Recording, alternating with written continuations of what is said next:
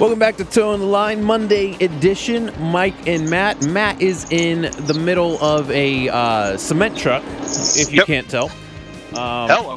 He's actually walking, doing a little city walking this morning, huh? I am in the streets of the nation's capital, Washington, D.C., and I realize that that's when construction starts, is early in the fucking morning. There's always construction going on in D.C. I don't know if you've realized this in the, 8 years that you've worked there now? There's always, something new is always being built. And yet, somehow, nothing's ever fucking fixed. Yeah, that's true. Yep. That's how infrastructure works, baby.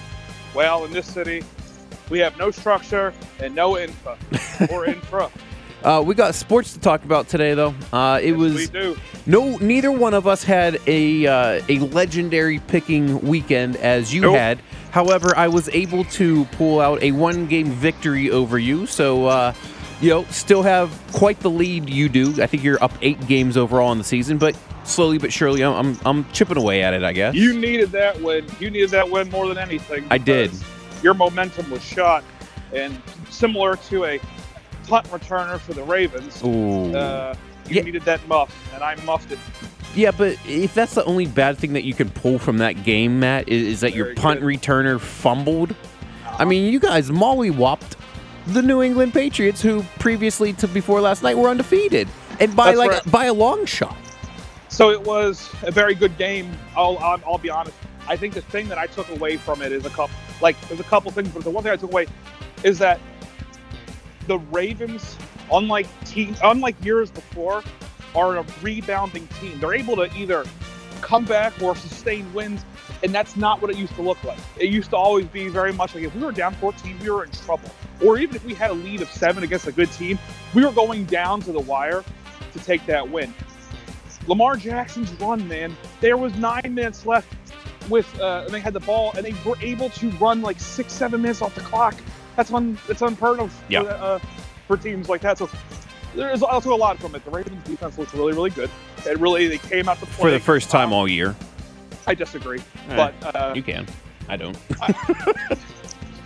You don't watch them like I do, and they've actually had pretty good performances since they got rid of a guy that they got Kenny. What is his name? I don't even remember his name. Kenny something. Kenny Young. Yeah, when they got Peters, they made some good moves, man. I'm telling you, the Ravens defense is back on the up, and they shut down Brady. Well, they needed to. And you sent me a text that, boy, isn't Brady just like the biggest whiner in the NFL? And he is, but I don't blame him. I blame the NFL for allowing him to be the biggest whiner. Yeah, I mean, the referee sat there and listened to him like they were holding a conference. There's a level of this where they'll throw flags on other people. Although I will say this, the refs called the game pretty fair. Good. Yeah. The Steelers were able to make it 3 in a row with a last-second field goal miss by future Hall of Fame kicker Adam Vinatieri for the Colts, putting their record back at 4-4. And if you would have told me after week 2 when Roethlisberger goes down with the elbow, when you're out your top running back, you've lost your top receiver from last year, and you have a second-year quarterback making his, I guess that would be his 5th career start, that the Steelers would be 500. I'll take that all day, every day. And you want to talk about a defense that has seen resurgence, that's the Pittsburgh Steelers defense, Matt. They're sacking the quarterback. They're forcing turnovers at a ridiculous clip. Yeah. It's very exciting. I think, Matt, that the Steelers-Ravens rivalry is being rejuvenated by the young playmakers such as Lamar Jackson, such as Minkah Fitzpatrick. Yeah, I hear that. I will say is that... Again, the Steelers caught every break in that game, and I'm not trying to make excuses. I'm interested to see how potent their offense is going to be against, look, the playoffs are right around the corner, believe it or not, and the Steelers have the potential of actually making it if they continue to win. Now, the question is their offense potent enough? Can their defense stop if Jacoby Brissett's healthy the whole game? Are they winning the game? Are they slowing down that momentum? You know what I mean?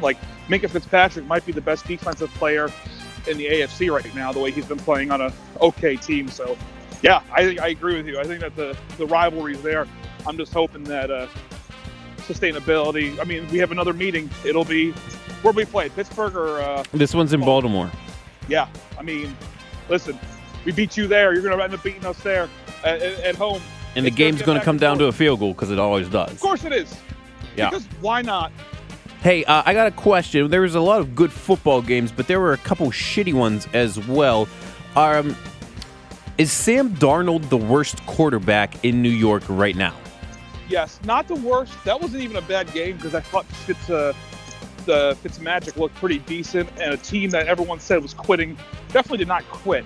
But yeah, Sam Darnold is horrendous. So would you take Josh Allen and the kid from the Giants? Who, Jones? Yeah, Daniel Jones over him. Yeah. Oh yeah. Well, here's my thing: is I thought that Darnold had the most upside as far as experience and overall playability, but right now he's looking like a turd. He's seeing ghosts. He is a big turd. One more, and then I guess we'll get out of here. What was your biggest surprise, either good or bad, that didn't have to do with the Ravens this week? That's a good one. I'm going to be honest, and it was on a Thursday night game. The Cardinals played the Niners close. Yeah, they did. I'm not going to lie. The way that the Cardinals, they're okay. They don't have a whole lot. They made a great pickup in picking up, what's his name, Drake? Yes. From the Dolphins. But I'm telling you, man, the Cardinals, I think, here's my thing, is that Cliff Kingsbury is going to keep his job, which... I mean, he should. You say that, and they fired their coach after 1 year last year, didn't they? You're right, but at some point you have to have a sense of stability in an organization. They can't fire first-year head coaches back-to-back years. Missing my point.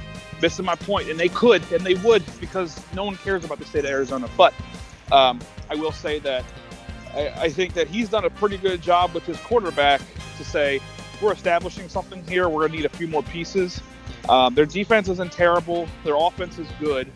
Not great. I think that the Arizona Cardinals become competitive next year, even though, man, that is a tough division to be competitive in.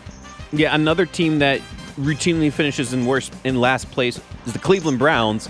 And after drafting their quote-unquote franchise quarterback 1 overall last year and then adding playmakers left and right, they still can't get it, Matt. No, they can. And I'm not going to lie, Odell Beckham looks mediocre at best. My thing is, if you're that good of a wideout, he's playing on a bad team. You know how many wideouts have played on, what's his name? Larry Fitzgerald made a career. I mean, don't get me wrong, there were some good teams he played on for the Cardinals, but he made a career out of playing on bad teams, and he still made a Hall of Fame career out of it. Well, here's what Beckham's not getting open. He can make moves great. He can make one-handed catches during practice. Guess what? It doesn't mean shit when it comes to trying to win football games. You're absolutely right, and he did the exact same thing with the Giants, and the Giants let him go, and it looks like it's all for the better for the Giants. And now he's the problem of the Browns to deal with, and Baker Mayfield, man, he for a quarterback who didn't even go 500, for a team that didn't even go 500 last year, he got endorsements out the ass. Hulu. And it all went straight to his head. The self-proclaimed Super Bowl favorites in the offseason have looked like big, fat, greasy turds. Greasy, there's a word. They lost to a Denver team that is snake-bitten their quarterbacks out from the year. They brought in a kid that never started a game and been on practice squads and back up. And, he threw. Philip Lindsay ran all over him. He threw on that defense, this vaunted defense of the Cleveland Browns. And don't get me wrong, they beat the Ravens. I was a younger Ravens team early in the season. But, this team looks like shit. I mean, this team does not look like they're cohesive. Freddie Kitchens is probably done after the year. They're going to probably blame him first and then bring somebody else in that's the savior.